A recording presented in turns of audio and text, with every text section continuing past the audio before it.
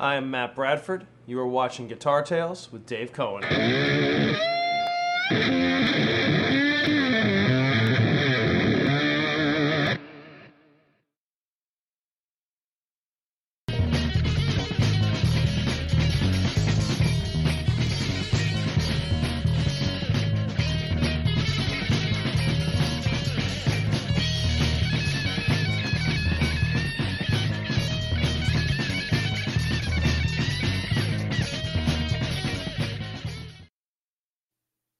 What a fun bumper. Thank you, Matt Bradford. He was a wonderful guest, and he's an absolute kick-ass guitar player. So we really appreciate that. Before I introduce our wonderful guest we have for tonight, a shout out to our sponsor, Mischief Studios. They've been a great supporter of the show for quite some time. And we also want to thank, as I do every week, my very close friend, Scott Guitar Assist Engel, is doing all the brilliant work behind the scenes and very often in front of the scenes. Actually, our guest Paul doesn't know this, but we actually already filmed a bumper tonight. We had a good time. And a strange thank you for my daughter, Hadley. Look at this cool shirt she gave me for tonight. Tipitina's.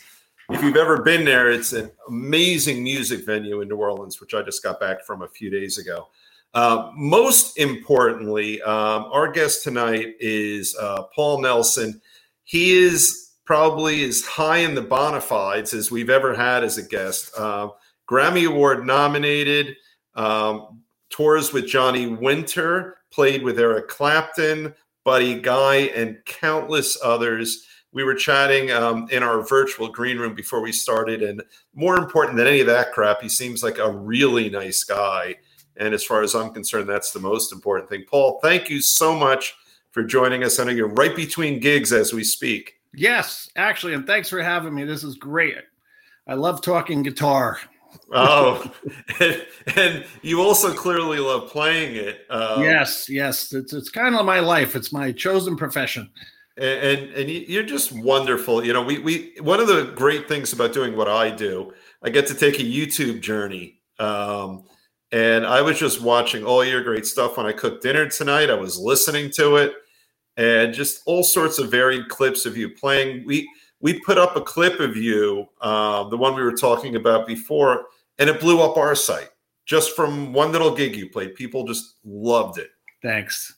You know, when Johnny passed, I signed with Sony, but there was no real solo video of myself and my band. Right. So it's slowly been building, which is a good thing because now I'm up to about 180 shows a year and people get to see myself play and, you know, doing my versions of songs that other people have done as well, you know, in the blues world or the rock world, as well as my originals and that kind of thing. So it made it to your dinner table. So that's good. It did. You know, it was so cool because I just pulled you up on YouTube and, you know, YouTube will go into automatic. It'll keep playing different clips. And I had it playing through a good system with a subwoofer and the guitar was blasting through. Yeah, what were you dining on that evening? Oh, I made it. I'm glad you asked. My daughter is with me today. Is my proof for my shirt. I made my own version of the Nobu miso cod. Oh, my God. Yeah. I'm honored. Yeah. And I did it at her request, and it came out pretty good. It's not as good as Nobu. Well, you know, when you tour, you get to try all these foods that the promoters supply and the restaurants, you know, they all graciously offer you to eat at their place and try this and that. Right. So it's that's a whole nother part of it. You see on all social media, people posting pictures of food or a drummer. Here's I ordered this or hot wings or hot sauce or this or whatever, ribs. So yeah, we just did a Midwest thing. I played at Buddy Guy's. He always sits in, as a matter of fact, which is very cool. Well, that's very cool. But his place, like BB King's, yeah, you know, it's their place is built by musicians for musicians. Absolutely. So that's one of the great components, as well as the sound and the stage and the people and all this. But yeah, things have been going good. I just got back. I did a whole Midwest tour for about 3 weeks, and like I said, I'm up to about 180 shows a year now. And as we discussed before this, you and I, things have been really picking up for all the musicians about after January. March was kind of the target for everybody's tours. Right. And so now I can bring the word back from the States, or the streets, as they say. Yeah. Everything has been on the uptick. People are supporting music. They're coming out. Shows are a little bit earlier. Doesn't matter what the age is, but in general, venues, theaters, except for festivals, are all starting at a little earlier. It's just because I think people have things to do, places to go afterwards, that kind of thing. Just for the music portion of a venue. What do you think that is? Because we were having such a good chat, and I was annoyed at myself. We should have just started recording, but we'll recreate the magic now. Mm-hmm. But if you were to compare life before COVID, and like you said, it was later. I am so ready for this. Go ahead. Yeah. So what do you think the difference is that people want to see the music earlier? Well, I want to say I know what it is, but I think I do, because I've been able to compare opinions of promoters and club owners and theater owners and festival promoters, and they didn't speak to each other. But I'd go to Delaware or Georgia or Florida or Kansas, and they all said same sentence: people have been conditioned or taught to stay home. Interesting. That's what it was, and they have to break that. They're just used to it, and it's they're used to getting food delivered to them. They're used to the Netflix. They're used to seeing the concerts online, that kind of thing. I mean, before all that stuff happened, it was support the music, support live music, music first, music this, music that, and then all of a sudden it's like, screw that, stay home. Yeah. And now it's like, well, wait a minute. What do we do? So there has to be some kind of campaign or push to say, hey, look, I mean, there sort of is. People understand how much musicians struggled, and artists in general, and the aesthetics, right, as well as sports and all that.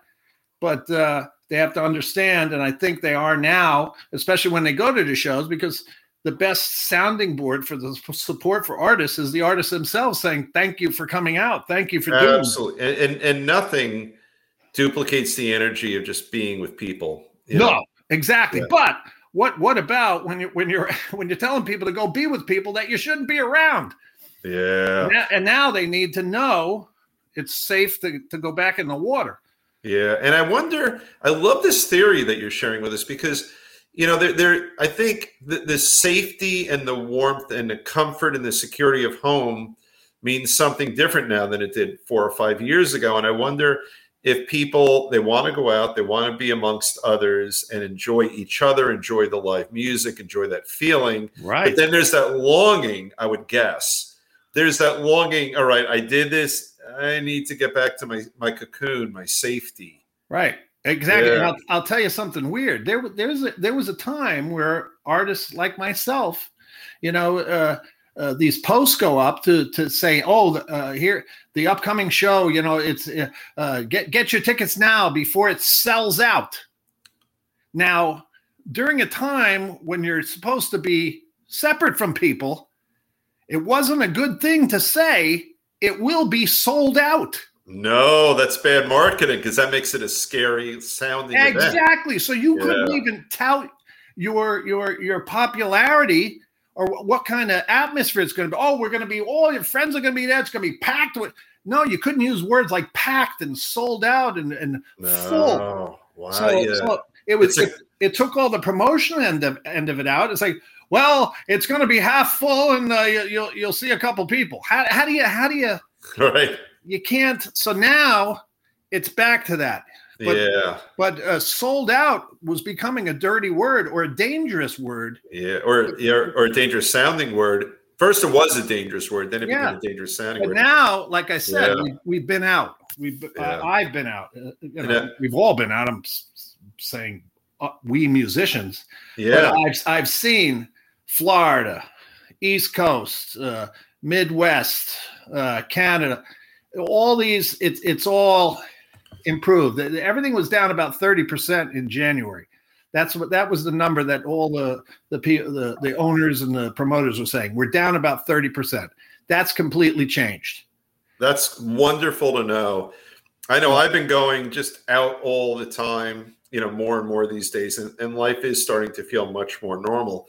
But I want to go back in time a little bit. Sure. Yep. You're reminding me, Scott and I this show was a studio show before COVID. And we had, we were in a really nice studio, and then we wanted to keep the spirit of this alive. So we started doing our COVID shows, and then it's morphed into this. That's another thing that developed. Yeah. But here's my question for you. We had this little trend. We were asking musicians for a lot of time, what did you do? And I'll ask you, what did you do during COVID when you really were separate from people, to your craft, to your art? And how did you feel musically and artistically during that time? Well, the smart ones practiced. Right. They went straight to YouTube. They studied. If they knew a little bit of engineering, they studied more to become their own engineer. If they knew a little bit about producing, they became producers. They started songwriting, and those are all the things I did. I just started recording, producing. I did 6 albums in the past year. Wow. One of them featured Bobby Rush. One featured Jerry Portnoy from Muddy Waters, G Love, guys from Brooks and Dunn, Dwight Yoakam. These are all separate albums. So I went into that mode. I went into practice mode. And, I also had a couple, we all had those shows, those drive-ins that they were trying for a while. Yeah. They'd open those up, and then all of a sudden somebody would do something wrong that didn't follow the city or the state's regulations, and they'd shut it down. Right. Because some knucklehead stood up with a beer outside of his square, after they said it was okay. We dealt with a lot of that. But, producing, songwriting, arranging, recording, practicing, and writing for others as well as myself. That those that could did, and those that couldn't didn't. They're no longer continuing on. So unfortunately, we lost a lot of clubs, but a lot of new clubs are opening. We lost a lot of musicians that couldn't handle, the real musicians kind of stuck with it. Yeah. It's such a weird thing out of millions of people dying and just how horrible it was. I think it's millions. It's a huge number, and it's so astronomical. It desensitized the whole planet to this number, and it's just like, God, how do you feel for one person when you're talking millions? Yeah, it's crazy. And then the strange thing is when you have so many people, maybe yourself included, grew because you knew where to direct your energies. If I'm one of the fortunate ones who didn't, get hurt, so to speak. Yep. And I did all sorts of things, from a creative point of view during that time and from a professional point of view. And I felt guilty on some level because a lot of people found a way to artistically and creatively flourish in those surreal, strange times. Well, I didn't go the route of some of those musicians that became hosts, and they tried to think out of the box, and all of a sudden you're seeing these pairing up of musicians they'd never hang out with each other to buy a hamburger, and all of a sudden they're connected in some way because of this, and you knew the minute things got better, goodbye. Yeah, oh God. Yeah, that kind of thing. But then some good ones, some funny characters did come out of it. But yes, it was rough. But it really was. Yeah. So. And here we are today. Yeah, so, which is really, really cool because, like I said, all of a sudden I'm just using myself as an example. The shows just started going through the roof because the venues now they're coming out of that dark time, and they need to put asses in seats. Right, they do, and they need someone to attract those asses. Right, and it's either national acts that have a name and have a reputation, or some other kind of thinking out of the box event or whatever. And they're all scurrying. Some places are open 6 nights a week, 5 nights a week, just the weekends, the Sunday things and festivals. And So fortunately and unfortunately, the musicians are the guinea pigs of this reinventing the wheel. But there is one good thing that's come out of this that I've noticed. Let me hear. And here it goes. Yeah. All right. Musicians and owners and promoters have never worked together more closely than they are right now. Interesting. And why? What do you think that is? Because they're desperate to get those asses in the seats. So right. they're more aware of how important social media is. They're more aware of how they have to promote and put up a promotion for their shows just as much as the artists. Before the clubs used to go, oh, well, the artist didn't promote, and the artist didn't do this, and the artist didn't do that. And now it's like, well, the club didn't do this, the venue didn't post this. So now you're seeing incredible artwork and creativity and use of the right photos and the high res this and the right font and all these cool graphic designers to make things more appealing to people. So there's a continental shift. Wow.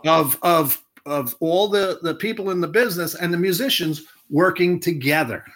It's no longer, you didn't do this, you didn't do that. It's like, how can we do more? Here's our links. Here's where the tickets are. Here's what this, and they're on it with every band. And that's what's changed the most. It is so strange, all the good that came out of something that was so horrible. Oh, yeah. Yeah. I mean, you try to find it and you don't want to rehab. It's like, I mean, it just stopped recently in the eyes of the world. And, but it was the most, it was like, I just remember it was like the movie Zombieland. It was insane. It really was. And I think we were all so happy to get back to our real lives. I think here we are just literally a few years afterwards. And we sort of forget, like this conversation I'm having with you. I don't know when the last time I had a conversation with someone about what those years were like. No. And the thing is, there was no parade. There was no celebration. Oh, it's done. It's this. It's just like, okay. Yeah, let's sort of start again. So that's okay. So that's the reason why we're discussing this is because that's what's happening now. It's watering it down. It's weaning it away. And what I'm trying to say is, I've been out in the trenches, and I see it, and I speak with people, and that's the general consensus. And what I'm seeing is, it's picking up in a good way. That's really so. Let me get a picture. So I know that. But there's one more thing. Go. There's a lot of trios now. And is that because? More money per person kind of thing, right? Yeah, and the travel and the expenses and the whole bit. Yeah. Well, that's a great segue, because what I was going to ask you, give us a picture. I know you just had a gig. You're going into another gig. I mean, 180 gigs in a year. So where was the last gig before we taped this tonight? I was in Decatur, Iowa. Before that, I was in Omaha, Nebraska. Bangor, Wisconsin, Chicago. But we all know musicians growing up, even the Berkeley cats. I'm a Berkeley guy. Yeah. The first thing a struggling musician does is sell his guitar pedals. Starts hawking the guitars, and then they turn into a trio. Oh, that is hysterical. That's very funny. And so what kind of venues were you playing in those towns? Well, Buddy Guy's Legends. I mean, that's the cream of the crop over there. And, he always sits in festivals, real authentic blues and rock venues, which I love, like Steve Ray Vaughan, the El Macambo kind of venues, those real historic ones where so-and-so sat here and so-and-so played here and that kind of thing. So, I remember I think it was 2011, I had just gotten divorced, and all I wanted was to sit in BB King's in Memphis, have a beer, and listen to the house band, and I did it. Right.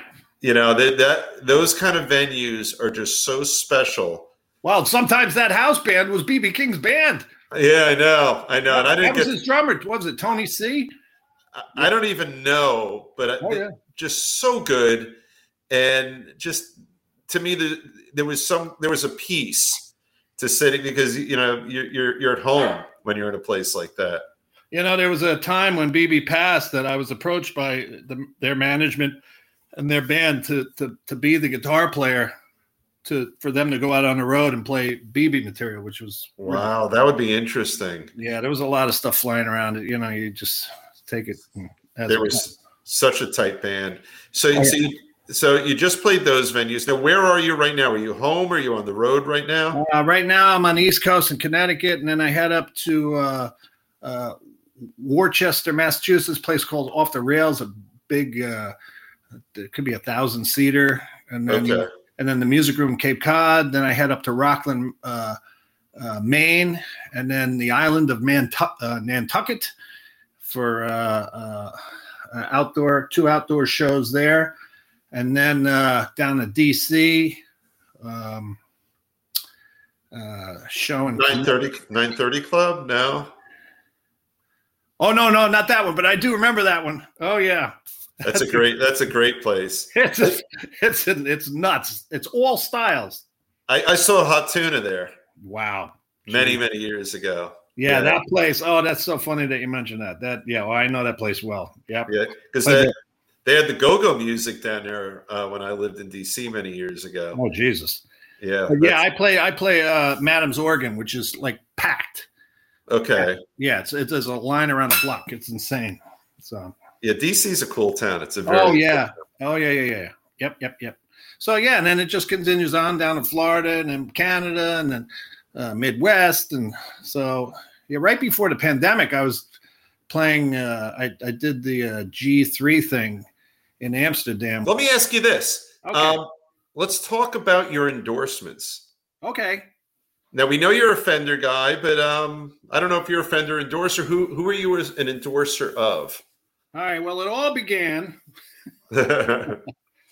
Actually, let's see what my first one was. Ernie Ball Strings.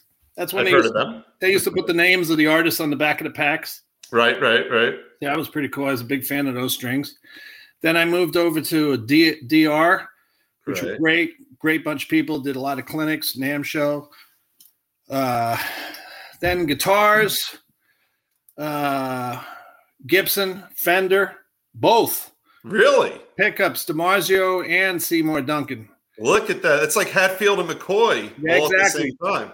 Well, because I perform, but I also produce. So when you're producing, it's like I need a sound, and it has to be that style of humbucker. It has to be that style of Strat. I record. I worked with Bob Ezrin. Yep. And Terry Date and I watched them like a hawk, and I learned their doubling techniques and the use of recording one guitar part and then doubling it, but not with the same guitar. Right. So when you have, most people will double a guitar and play the same guitar and play the same part and then split it like quarter of, quarter after. Okay. Yeah. So what you do is you take a Les Paul. Right. And then you double it with a Strat. Oh, that's cool. You see? So, I mean, what's the use if it's not, the key is to make it thicker, right? Yep. And those are very distinct sounds. I like that. Yeah, exactly. So it's not out of phase, but it's two people. It's like an orchestra. Yeah. And you would double an acoustic guitar maybe with a little bit of a 12-string or a high-strung guitar where you take the 12-string guitar and cut off the lower 3 strings. That's a Nashville technique. So again, that's why the need for different products. I was with Delaney Guitars, great guitar company. They made me a Les Paul Junior looking guitar with the volume knobs and the tone knobs up to 11. By the way, I have to jump in. Scott, type it for us. The name of the band you were in, was it Go to 11? Oh, was it really? Yeah, Scott was in a band called Go to 11. Oh, well, there you go. That's a Spinal Tap. Yeah. A great Spinal Tap reference. Yeah, these go to 11. I love that line. Yeah. So, then I now with Rios Guitars, which is a great company. They made my signature Rios guitar, Fender Stratocaster-ish looking. Okay. But it's got some hidden things that you can only get through that company. The sound is great. It plays. It's got that glassy tone, and I tuned down a whole step. Really? Yeah. So that makes a Gibson sound Gibsonier, and a Stratocaster-like guitar sounds strattier. And what's the name of that company that makes it? Rios, Rios Guitar Company. Very cool. Yeah, they make basses as well. They made one for I think it's David Pistorius, Jocko's relative. Very cool. Who's a Quattro. Yeah, a bunch of people. And then amplifiers, I've had I have Quilter, just everything. And then a big one. Okay. A real strange one is a company called Enki. Okay. Now I saw them at a NAMM show. And I went up and I always need flight cases, something that holds up. And I had used the ones made in England, the metal ones. Right. I mean, they're great and all, but I got to replace them a lot. So I really need something that was more durable for a long period of time and was lightweight and was easy to bring around. I got a bunch of guitars. So this company actually started off as a crossbow company, and they realized they could put guitars in this case upright. And they can fit 2 guitars or 2 basses. So it's Enki is the case company. And I think they won the most innovative product at that year's NAMMs. It was maybe 3 or 4 years ago before the pandemic or whatever. That's pretty cool. And let me ask you this. We were talking on the show tonight, and Scott and I were remarking outside of your presence about that amazing video. Is that one of your Rios guitars? No, that's right before I got that. Right before I got that deal. Okay. But you'll see me using it a lot now. It's got a roasted maple neck, so it's a little darker. Right. Still got the rosewood fretboard, but all the tone controls and everything are black with a white pickguard, and it's got Area 51 pickups in it. Very cool. It's cool. Yeah, I like using a double stacked or a thicker pickup in the bridge position. Okay.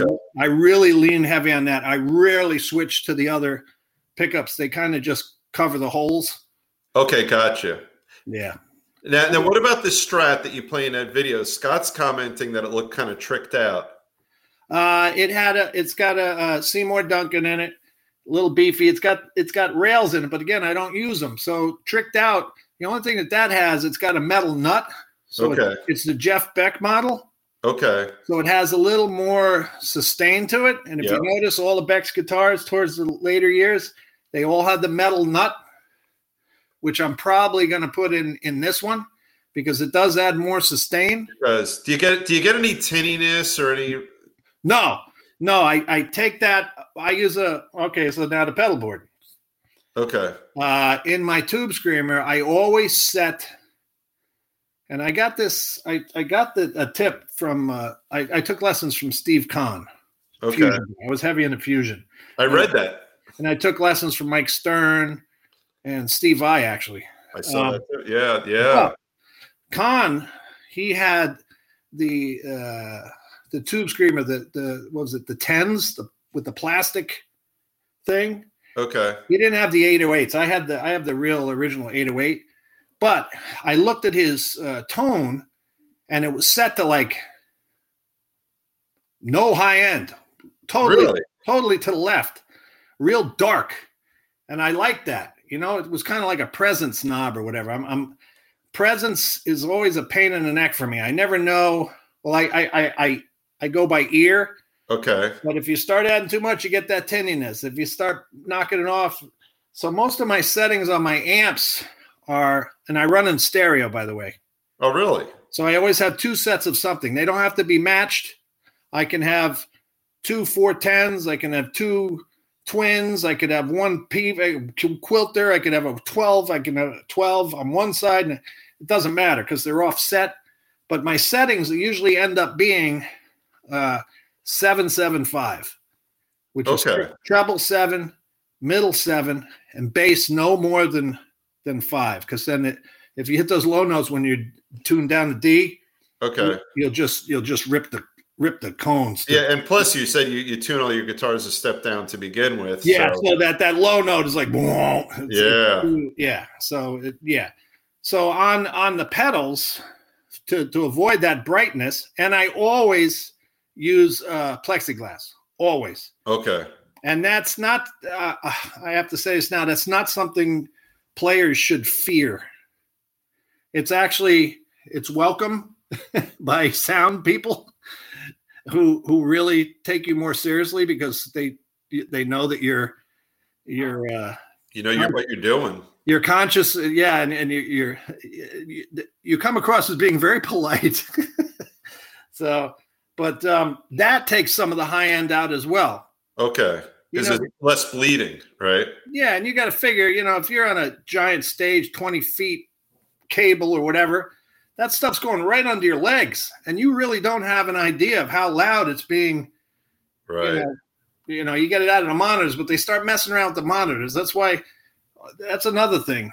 I'm not a big fan of monitors for monitoring my guitar. I like my sound to be like a PA system behind me.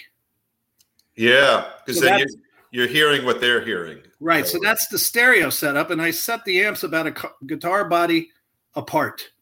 Okay. Yeah. So there's a lot of people that run in stereo. I love it. That's very cool.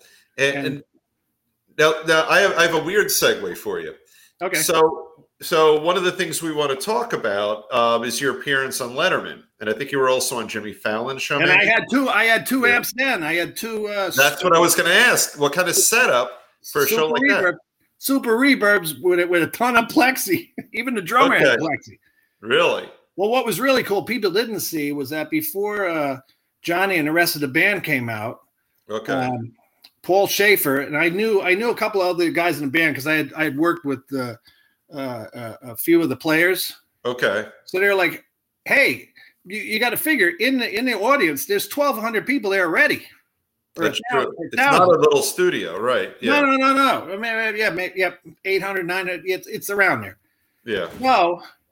So you play during the commercials. Right.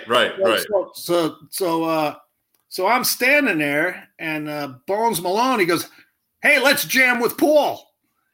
So we start playing, and you'll see Letterman, if you see that clip, he'll say, "Now, Paul, that was the blues, Paul Schaefer. Now that's playing the blues." Before Johnny came up, we were jamming like crazy. It was really cool. And then Johnny came out and just tore it up. He was in the best shape. It was really cool. And Letterman couldn't have been more gracious, and it was funny as hell. And the whole horn section kicked in. Well, and he had such a kick-ass band. I mean, that was one of the hallmarks of that show. Everyone loved that band. Oh, well, yeah, Will Lee and Sid and Anton and and the horn section, Al Chez, Bones Malone. I mean, Bones Malone was from the Blues Brothers. Wow. So going all the way back to that. And I think Al Chez was Robert Cray, maybe. Okay. Yep. That's amazing stuff. But I knew all those guys from doing a lot of work with bands that they were in, as well as Conan O'Brien guys like La Bamba and Pender. Yeah. But that was a big moment. That was something else. What were your feelings during that? I mean, it's funny. The stage in person isn't that big, but otherwise it's as big. It is, and it is cold. Everybody always said how cold it was, and it is the Ed Sullivan Theater, and it's like, holy crap. Right. I wasn't part of that Beatles generation. Everybody watching stuff in black and white or whatever, but I knew the history in there, and I was like, it's iconic. This is pretty big. So I did ask permission. Can I sit behind the desk? Oh, wow. And I said, there's a picture of me sitting behind Letterman's desk and holding the notes of the show. Wow. Throwing the pencil through the window kind of thing. Right. Now, did you get pre-interviewed for that, or how did that go? Nope. You just show up, you rehearse a little bit, and it's taped, but it's live. In other words, live on tape. They don't. You make a mistake, it's on. Right. And they told us that a band the night before came on, and the bass player did a split and ripped his pants, and they kept it. So that's great. I was like, wow, thanks for letting me know that. I really feel confident now. Yeah, and I think I read, did you do Jimmy Fallon or did you another late night show? Kimmel. Jimmy Kimmel. Yeah, the other Johnny Jimmy. and I were in the Persuaders, that band that with the father and the son, his band, and Right. the guest that night. It was South by Southwest. We were doing for the documentary Down and Dirty. We were viewing it in Texas, Right. and they invited us on the show and asked Johnny and I to play in the band, and Lady Gaga was one of the guests. Wow. Right. And at the end of the show, you could see Lady Gaga just looking over at the bandstand. Right. And no matter how big they were, she comes over and she goes, "Would it be okay if I got a picture with Mr. Johnny Winter?" Wow. And I was like, wow. Because she was a club date rock singer in Long Island. Yeah, I mean, she's got real street cred in that world, yeah. I think. Right? So she was probably singing, Johnny Winter stuff. Yeah. Back in when she was, doing the rock thing. Right. So, yeah, but it was amazing the respect that he commanded. Well, it wasn't amazing. It was well worth it. And I would be doing this show a horrible disservice if I didn't ask you, how did you originally hook up with Johnny? Let's get the backstory there. We met in a studio in Connecticut called the Carriage House, and Dick Sherman was producing Johnny for the I'm a Blues Man record, soon to become I'm a Blues Man record. I actually wrote the song, and he named the album after the song I wrote called I'm a Blues Man. It was supposed to be a duet with he and B.B. King, but B.B. King was going through some stuff. Okay. Do it, so I had to turn it into a single. So they were missing 3 songs. So they asked me if I had any material, because I had gone there. I knew the people who worked at the Carriage House. Okay. And I so we hit it off. And like I said, they asked if I had any material, and I did. So I submitted it, and they liked it. And then to the point where Johnny said, "Hey, there's some other guitar parts in there. Can you play the other parts?" And I go, "Sure." And so then we recorded, and he says, "Well, since you're on the album, how'd you like to come and tour?" Just like that. Yeah, pretty much. Yeah, I was recording for the football league, the XFL. I was in the studio there at the same time. So, yep. So just that little coincidence. That's how it happens. Wow. And we have so many other stories like that we've had on Guitar Tales. These sort of chance meetings, the 2 ships that cross in the night, but then they don't. They stop. I mean, you kind of have to be in the right place all the time. Yeah. And you have to be ready. I mean, it's one thing to get the gig. It's another to keep the gig. That's true. Yeah. And we had Phil X on, I guess about a month or 2 ago, and he almost turned down the opportunity to tour with Bon Jovi, because he was originally going to be just an understudy in case Richie wasn't available. Right. And to learn an entire catalog to maybe get to play someday. Yep. And he turned on his TV on cable, and right as he was about to give up, and what came on but a documentary about John Bon Jovi, and he took that as a sign. There you go. So he learned the catalog, and then he gets the phone call, and his whole life changed. Exactly. And here you are for XFL. Yep. And all of a sudden, I'm meeting all the people in his entourage. It's like, the best thing was when I finally sat down with Johnny to work on a song that I had written. And there I am face to face with, oh my God, with Johnny. And I'm like, you know what? Time freezes. And it's like, I look up and there he is staring me in the face, and we're both playing. And I'm just like, you know what? I'm ready for this. That's, Scott and I were talking about this today. Literally, I was driving back from somewhere, and we were both agreeing that for a musician who gigs like you gig and have gigged, who's out as much, even though you would expect that one in your position would have the jitters, you've been doing it so much and for so long, you're just ready, right? Right. And I think that's sense, like, when they said that expression, the sensing blood, I think that ease and that camaraderie comes out immediately. Right. And And even the owner of the studio afterwards, because Johnny was in really bad shape then. Okay. He said, Paul, I don't believe in all this ESP stuff or weird like Twilight Zone stuff. But he goes, in seeing you communicate with Johnny, I don't know what it is, but for some reason, you're going to help him and he's going to help you. There's a reason why you two together. And I was like, what? And then later on, I realized he was right. Yeah, that is beautiful. He saw how we communicated and how I respected him, but was still forceful and made sure that he got things done and in the recording. And I said, let's try this again. Nobody was telling him to try something again, to do this. It just didn't, it just came out of me. It's like, hey, this is a major recording. What's going on? And then right. So you're not falling victim to the emperor's new clothes. Oh God, that's the expression I used all the time. Absolutely. Yeah. So because the emperor wants to know if he's naked or if he needs to straighten his tie a little bit. Exactly. And I was like, what the hell? Let's get this going, And then so there was a lot, it's the tip of the iceberg, but yes. So anyway. So that led to a trust, and then we went on a trust in each other, musical trust, a camaraderie, a friendship, and then he had me produce. Actually, I'm a Blues Man came out that got nominated for a Grammy. I wrote the title track, and then he had me produce Roots, which is a great album. Wait! We can't just breeze by you. I mean, we knew this already. Grammy Award nominated. Let's pause for a minute there. So you have this moment where you're sitting there with Johnny, like like a hero. He's a hero to everyone who's ever even looked at a guitar. Yes. And now, a short time later, thanks to the XFL, right, indirectly.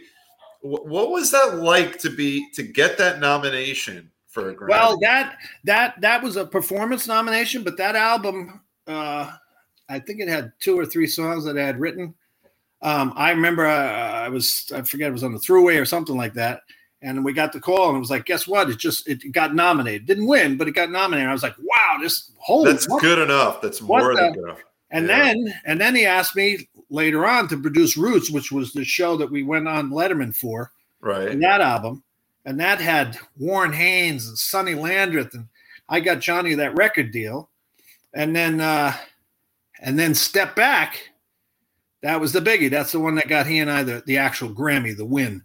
Wow. And then after Johnny passed, I worked with Joe Louis Walker, and I got another Grammy nomination for producing and performing on Joe Louis Walker's album. You're still going strong, but let's pause for a minute. What a career. I mean, just that. It's like holy crap. But you just kind of do it, and the stuff stacks up, and then you do an interview, and then you're reminded of the stuff, and it's like, Jesus, really? Wow. Is it me? Are we really talking about me? Right? Yeah. Yeah. It's like, well, I gotta head to Kansas City, but great. Yeah, I mean, you've got 2 nominations and you've won a Grammy. And a KBA, a Blues Music Award, all the. Oh, I studied you. We've got your Wikipedia is 5 pages long in small font over here. I mean, I know. We knew of these accomplishments even before you were kind enough to come on our show. Yeah. But that's just so amazing. It's it just, and it wasn't a long period of time. People think I was with Johnny and I was at Woodstock. No. I joined Johnny in like 2001. Okay. So it's like Johnny was 20 years younger than Muddy Waters when he played with Muddy.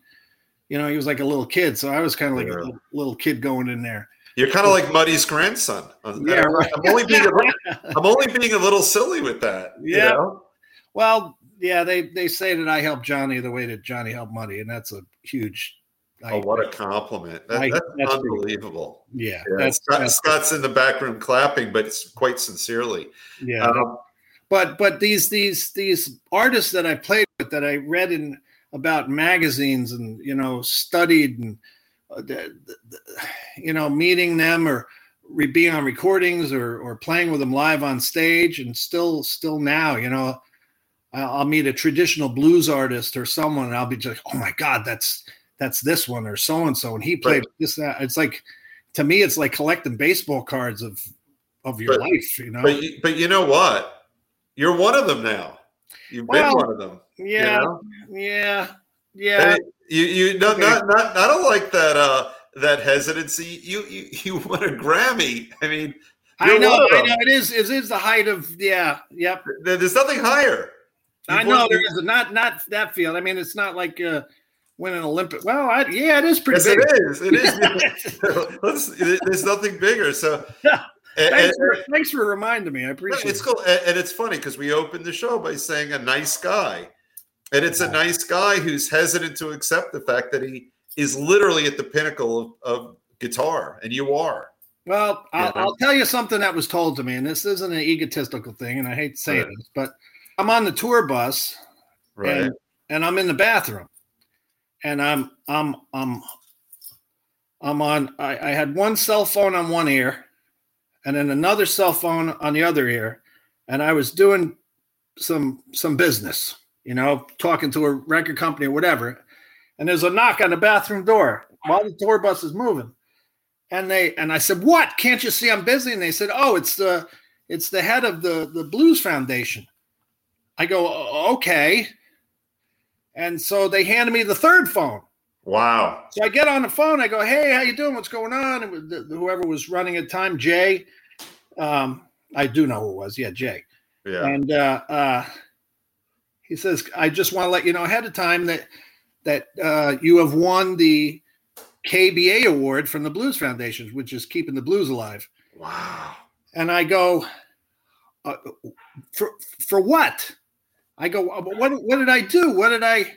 He goes, "I got to tell you, Paul." He goes, "It's the ones that don't know why they're getting it that are most deserving." And I said, "They go, I go, I'm on the phone with three other people." He goes, "That's why you're getting it." Yeah. And it's funny because as you're starting to, in real time back then, explain why you don't get it, Scott and I'm looking at Scott. We get it. Yeah. You know, we were getting it. It's a lifetime of amazing musicianship.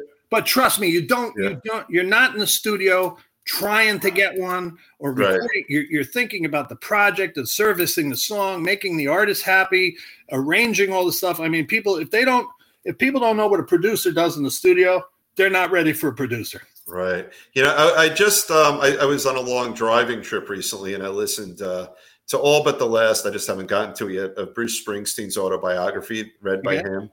And he spent so much time talking about servicing the song, like you just said. And, you know, and I think it was Greetings. They were disappointed because it wasn't guitar heavy. And he said, "I'm servicing the song." Yep. You have to sacrifice. I mean, you can hear in somebody's playing, you know, these little bursts in a solo, you know, a little string of 16ths or 30 seconds that the person can do it. Those people get more respected than the people that actually just go over the whole damn thing. Yeah. So there has to be some sort of melody or something they have to be songs within themselves, and even the fills. I mean, everything is so important. But there has to be a reason for what you're about to do. Exactly. In service of the song. Yeah, and there's guys that can do it in one take. Yeah, like a Lukather, like a Carlton. And then there's guys that have to piece together solos. I mean, there's people that double their solos, you know, like Randy Rhoads, and I think even Steve Morris was triple tracking his solos. Really? That means he knew them identically over and over and over again, so whether it was double or triple, but it just gives it a thicker sound. Yeah, that's a style that was done. But I love the streaming total improv and going, okay, like Johnny has, like Clapton has, like Buddy has, where it's just like one take. See you later. That's the blues. That's blues. That's rock. That's fusion. It's insane. So but that's what I strive to do. Wow, that's amazing. So I got to tell you, you know, as is always the case on our show, feels like we've been chatting 5 minutes. We're an hour in. Ah, we'll have to do part two. Part two. Yeah. But this Scott and I, because we've been talking ever since you were kind enough to book a show with us. We are so appreciative to have had you on the show. We really are. Thank you. And it's partly your unbelievable accomplishments, and it's your damn schedule. Like we appreciate it too, because you're working your ass off out there. I love it. It's what we do, and my band members love it too. I've always worked with people that just can't get enough of it. That's a great thing. And it kind of, we get a lot of comments from people at the shows afterwards saying, it was like we were invited to a private party. You guys are just having so much fun up there that it's contagious. And I'm not the only band out there, not the only musician or whatever, but yeah. Okay. If they're getting that from that, cause I'm looking at the drummer and the bass player's looking at me, and I'm playing some kind of riff that I'm working on from the last show. And it's like, oh, you got that. And you put this in, and they see stuff develop. It's a lot of experimentation. Like you said earlier, there's nothing like live. No, because it happens then and it's over. Right. It's a moment. It's a moment. You listen to something on Spotify, it's the same over and over and over. Yeah. So these live performances are they're just templates for improvisation and the real life just happening at a show, and a different song order and a mistake or something that you never thought you could play before, or an audience member screaming out or something, a different environment or a different, So I love that spontaneity. Plus, you get to see the world.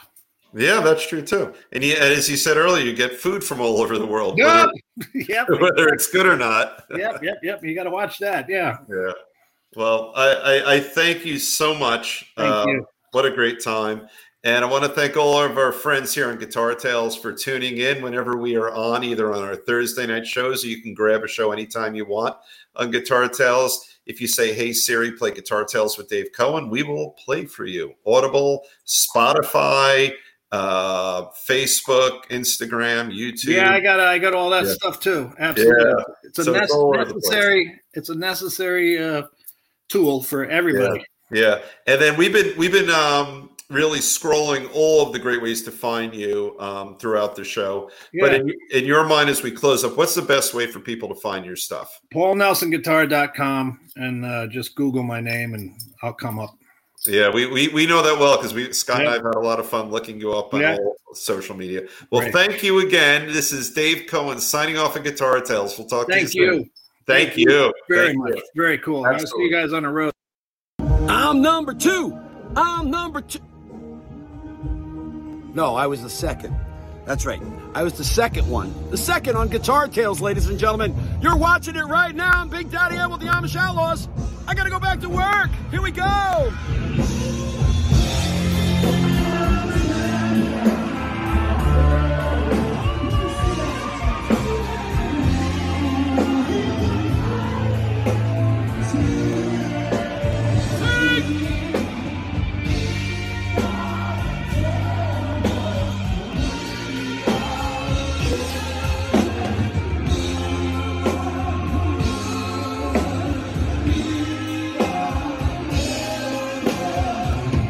Guitar Tales, watch it!